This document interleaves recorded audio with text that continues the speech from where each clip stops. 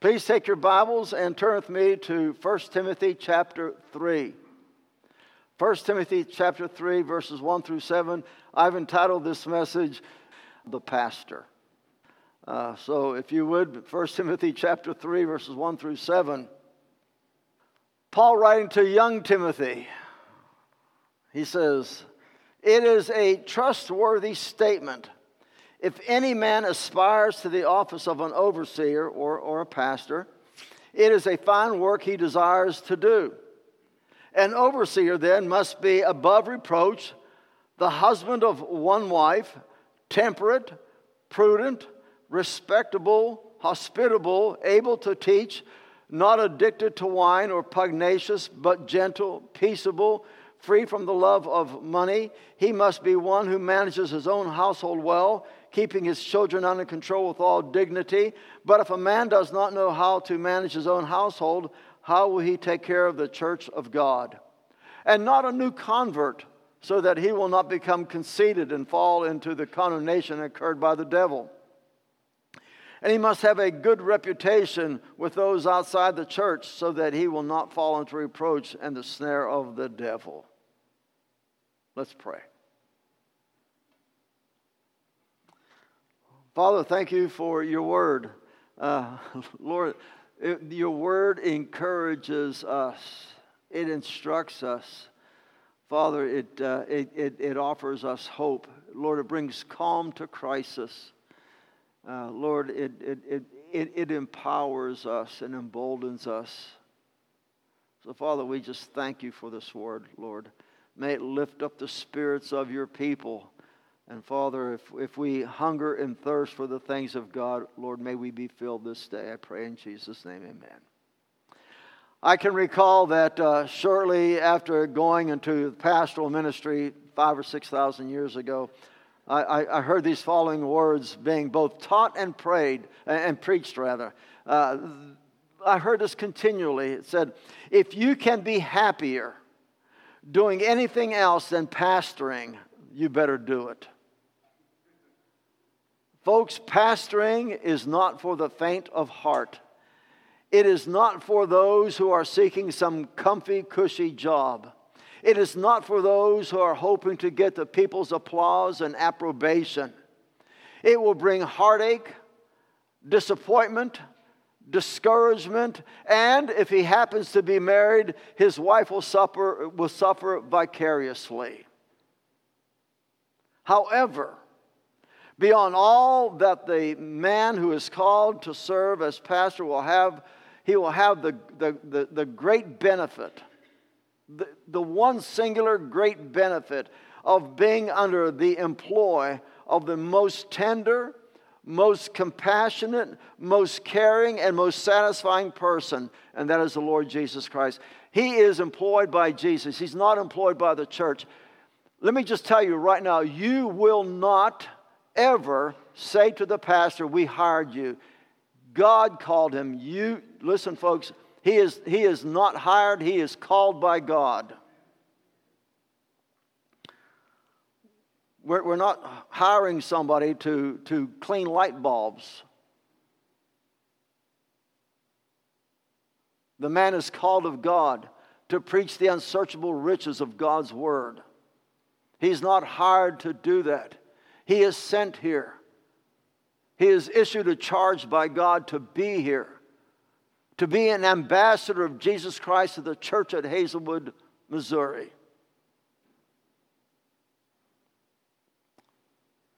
So as we come to our text this morning, let's look at verse 1 and take note of the word to aspire, or instead you may have in your Bibles to desire, that if someone would aspire to or desire to be an overseer, to be a pastor, the word aspire or desire.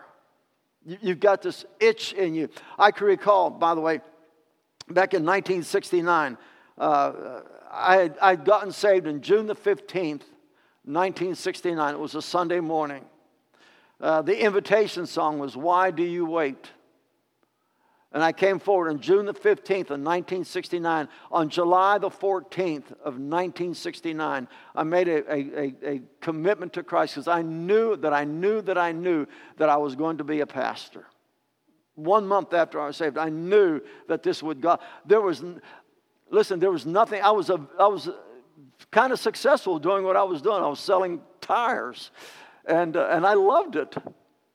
Just gotten out of the Navy, I was selling tires, and been doing it for 2 years, and I was successful doing that. But once I got saved, there was nothing else in my mind or in my heart that I says, I want to be a preacher. I need to be a preacher. God has called me to this. And I was driving people crazy. The people I was working with, they were getting tired of me. They were getting tired of me talking about Jesus and the church. I knew in my heart that's what I needed to do. It means, folks, to aspire, to desire something. It means that you're going to stretch yourself out. You stretch yourself out. Irrespective of whatever obstacles are out there, you stretch yourself out in order to grab hold of something. The Apostle Paul writes in Philippians 3:13 and 14, he says, forgetting what lies behind. The guy who's called to ministry sets everything else behind, aside, back burner, everything. When God issues a call to a pastor, a man to be a pastor, he sets everything else aside and he stretches out to lay hold of that call of God. Paul says, forgetting what lies behind and reaching, stretching forward to what lies ahead. He says, I press on. Whatever obstacle is out there, whatever mountain there is to climb, whatever is out there, you set that aside. You say, well, I got this and I got that. And I got to take care of my family and this is going to cost me a minute. Listen, when God calls you, you set all things aside. God's call. Pastor, God's call. Stretch yourself out to grab hold of it. You know, I was talking to my director of missions just a couple of days ago. He says, Pat, you know one of the big problems in our church?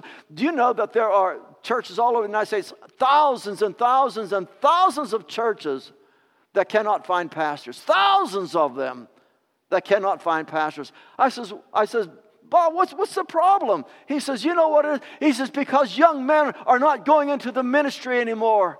Where's the call of the church to say, young men, listen to God's voice. Listen to the call of God in your life. Are you aspiring? Are you desiring to be God's man in God's pulpit to preach the unsearchable riches of Jesus Christ? Is that you? Stretch yourself out there. Do you aspire? Do you desire to do this work? Reaching forward and pressing on. This kind of desire means that a person has counted the cost in order to obtain something. The man who is called of God into the pastoral ministry has not only offered himself to God, but is fully aware of the cost that comes with the call. He is stretched. He is consumed with this main thought that whatever that cost may be, he has no other recourse than to be a trustworthy, faithful shepherd so that he may fulfill the charge that God has entrusted to him. That is his number one priority. That I must fulfill that thing that God has called me to. I must fulfill it. It doesn't stop when you reach age 65 or 75 or 78. As long as there is breath, as long as you can speak, as long as your mind is still working, as long as you can stand and preach the unsearchable riches of Christ, you keep on doing that. The call, God's call, Romans 16, the call is irrevocable until Christ should call you home. That's what you do. You don't retire from it. You keep doing it. I meet with guys every Monday. Every Monday we meet, and there's about anywhere from 10 to 16 of us that meet every Monday. Every Monday. One time we figured out, those men who are around that table, there's about a dozen of us. There's almost 500 years of ministry in those men. 500 years. There's a guy that sits next to me. He's 93 years old. He's still preaching. 93. I said, how long have you been in ministry? He said, this is my 70th year. Still going. I tell you what, I'm just so proud and so glad to be a part of these guys. They don't stop. Just keep on going. We read in 1 Corinthians 4:2. It is required of stewards that one be found faithful. And in Romans 12:1, Paul, writing to the church of Rome, says this: present your bodies a living and holy sacrifice acceptable to God, which is your spiritual service of worship. And even though that is written to all believers, it should be especially true for the man God has called into the ministry. I'm reminded of King David. When King David was wanting to stop a plague that God's hand was severely against the people of Israel, and David wanted to stop this plague when thousands were dying, he went to the field of Araunah. The man called Araunah, and he says, I need this piece of property. I want to build an altar so I can sacrifice before God so that this plague could be stopped. And Araunah says, listen, King, I give you this property. You don't need to pay for it. You remember David's response? He says, no, but I will surely buy it from you for a price, for I will not offer burnt offerings for the Lord my God, which costs me nothing. There is a cost to ministry.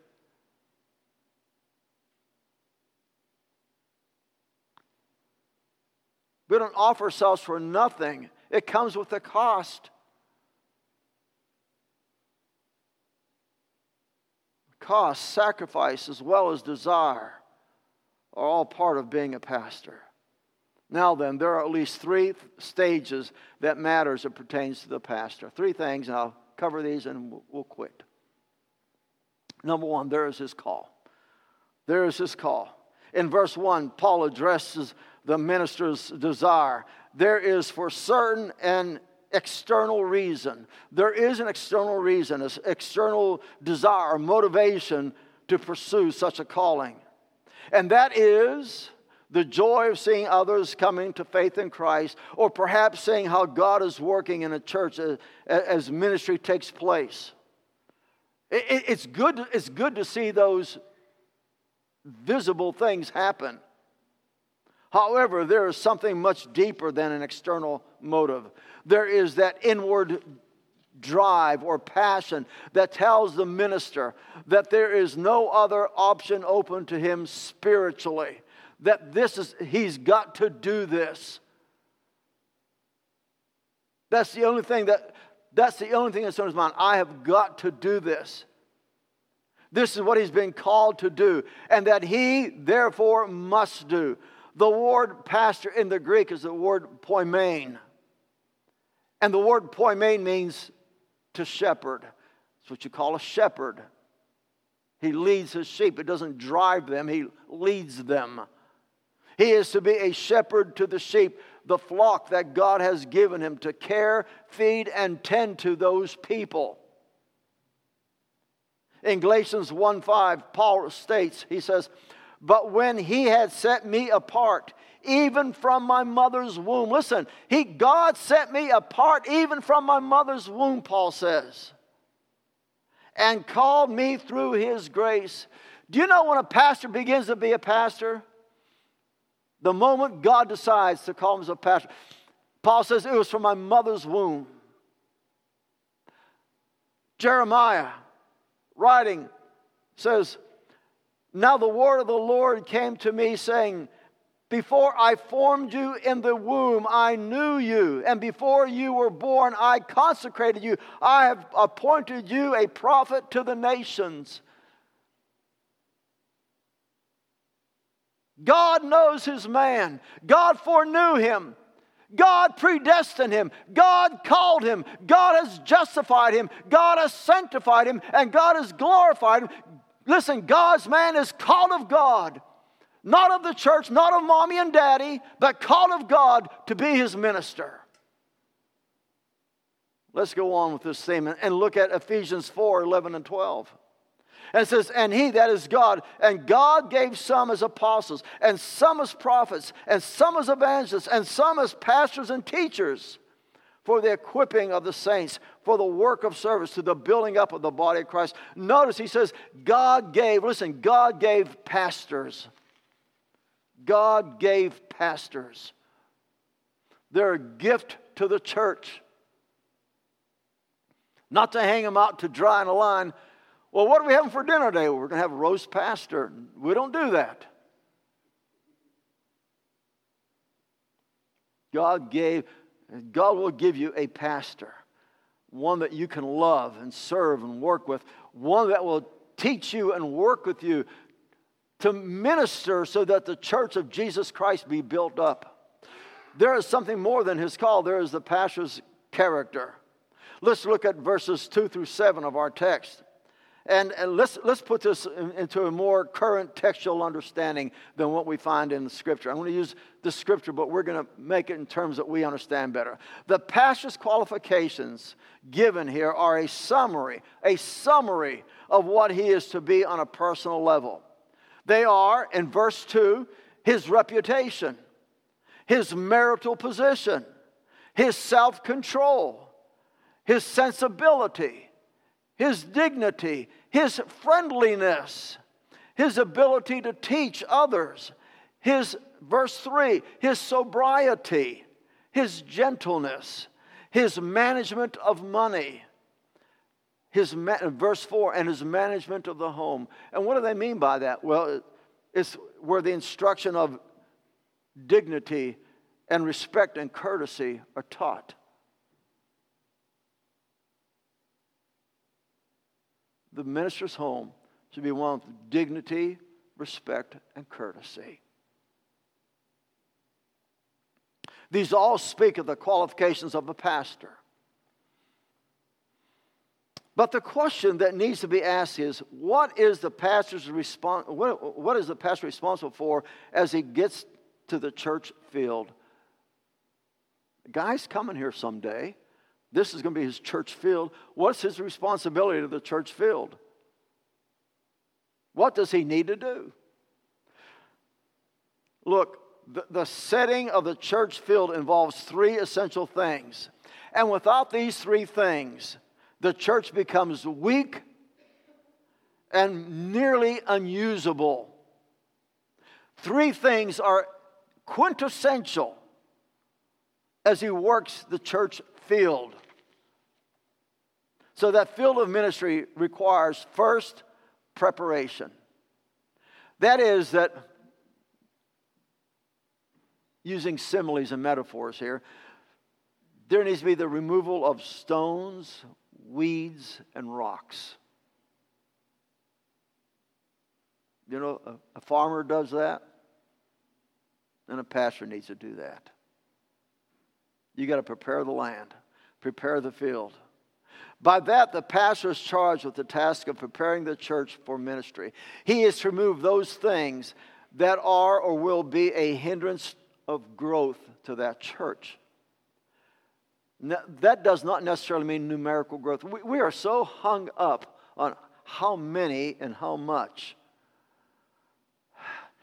Do you realize if we use the equation of how many people are here in order for something to be successful, then Jesus was a big loser.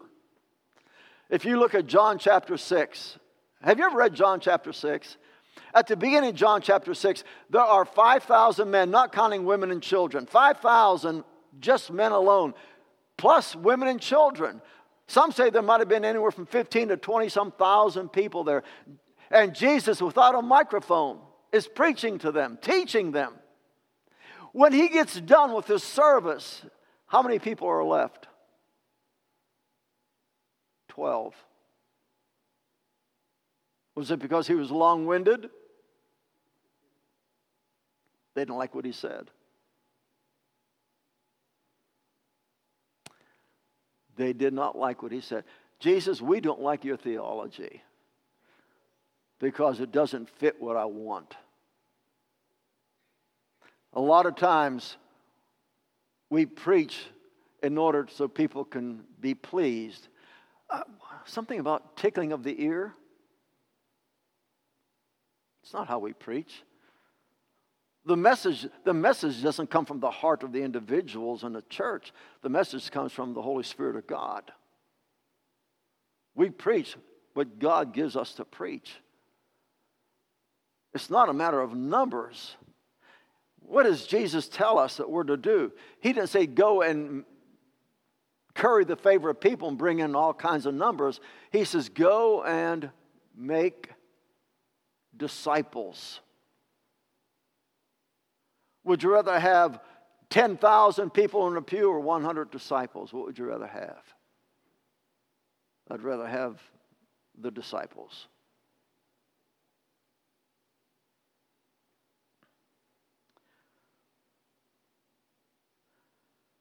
These hindrances, the stones, the rocks, and the weeds, these hindrances may be doctrinal error, spiritual anemia, non-committal for worship. There's just something about this amazes me. Do you know that you can come to church and in the wintertime we have heat and in the summertime we have air conditioning? No rain falls on you. You can take off your coat and be comfortable. Things are padded. The seats are padded. Or you can go to a ball game where it's 20 degrees below zero and freeze yourself to death and pay thousands of dollars to get there. Or you could come here.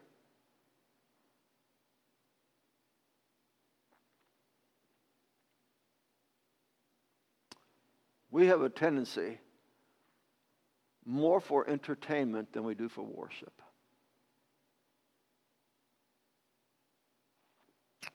The second thing, besides preparation, there's planting.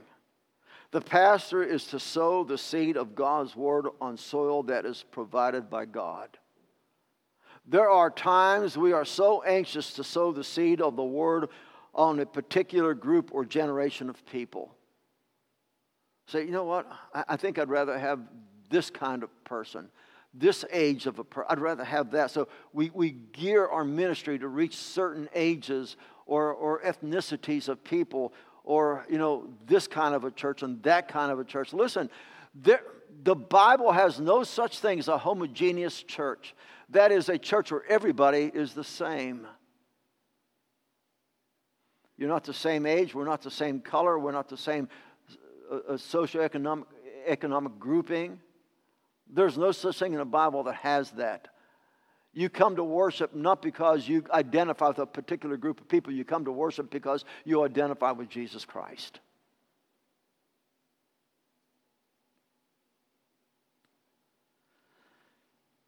We should, as a church, we should look at that which God has and is providing for the church. That is, let us work where God is working. If we have a bunch of older people in a church, then we do ministry for older people. If God is sending younger people, we do ministry for younger people. If God has a mixture of people, then we do ministry that addresses a mixture of people. Work where God is working. It's just that simple. Don't change the dynamic of it. Work where God is working in your church. Take a look at Acts chapter 2 and verse 47. It says, and the Lord was adding. The Lord was adding to their number day by day those who are being saved. It is God who does that. Not you and I. God does that. God calls us to be faithful in ministry, faithful in our service. Let God do the adding to the church. Let us be people of the Word. Stay in the Word. Keep your heart and your mind in the Word of God. Also notice Acts 13:48. It says, as many as have been appointed. Listen, as many as God appointed to eternal life were saved. This was God's doing. What the apostle did was to preach the word to the soil that God provided. This is where God planted us. That's where we need to plant our seed. That's where we need to sow our seed. The third thing is production. Third and final thing is production. Production is based upon proclamation, not population. Paul tells Timothy in 2 Timothy 4:2, preach the word in season and out of season. Preach the word, not book reviews, not economics, not current issues of the day, not a philosophy that denies the Scripture, not unproven theories of science, not political issues, and not our personal agendas. Preach the word. The pastor is to preach the word. As one Puritan said, then shall his hand never weaken, his feet never stumble, his sword never rest, his shield never rust, his helmet never shatter, and his breastplate never fail, because his strength lies in the power of God's might. Brothers and sisters, call a pastor who will preach the word. Let us pray.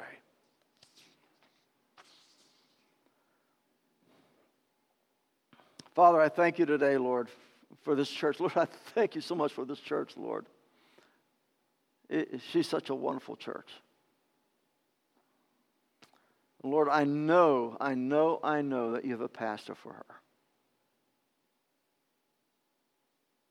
Lord, and he's headed this way. Don't know what his means of transportation is. But Lord, whether quick or slow, Father, he will be here at your appointed time. But Father, until then, may we be found faithful. May we be good stewards of that which you've entrusted to us. May we hold close to our hearts the charge which you have given us. In Jesus' name, amen. Folks, I share with you some thoughts about being a pastor, but I'm going to share something else with you that is very near and dear to my heart. That is, do you personally know Jesus Christ as your Lord and your Savior? Do you know that Jesus came from glory? He is fully God, fully man. Jesus came from glory, that he lived a perfect life, that he died in our place on a cross. He bore our sins. He bore his Father's wrath towards sin.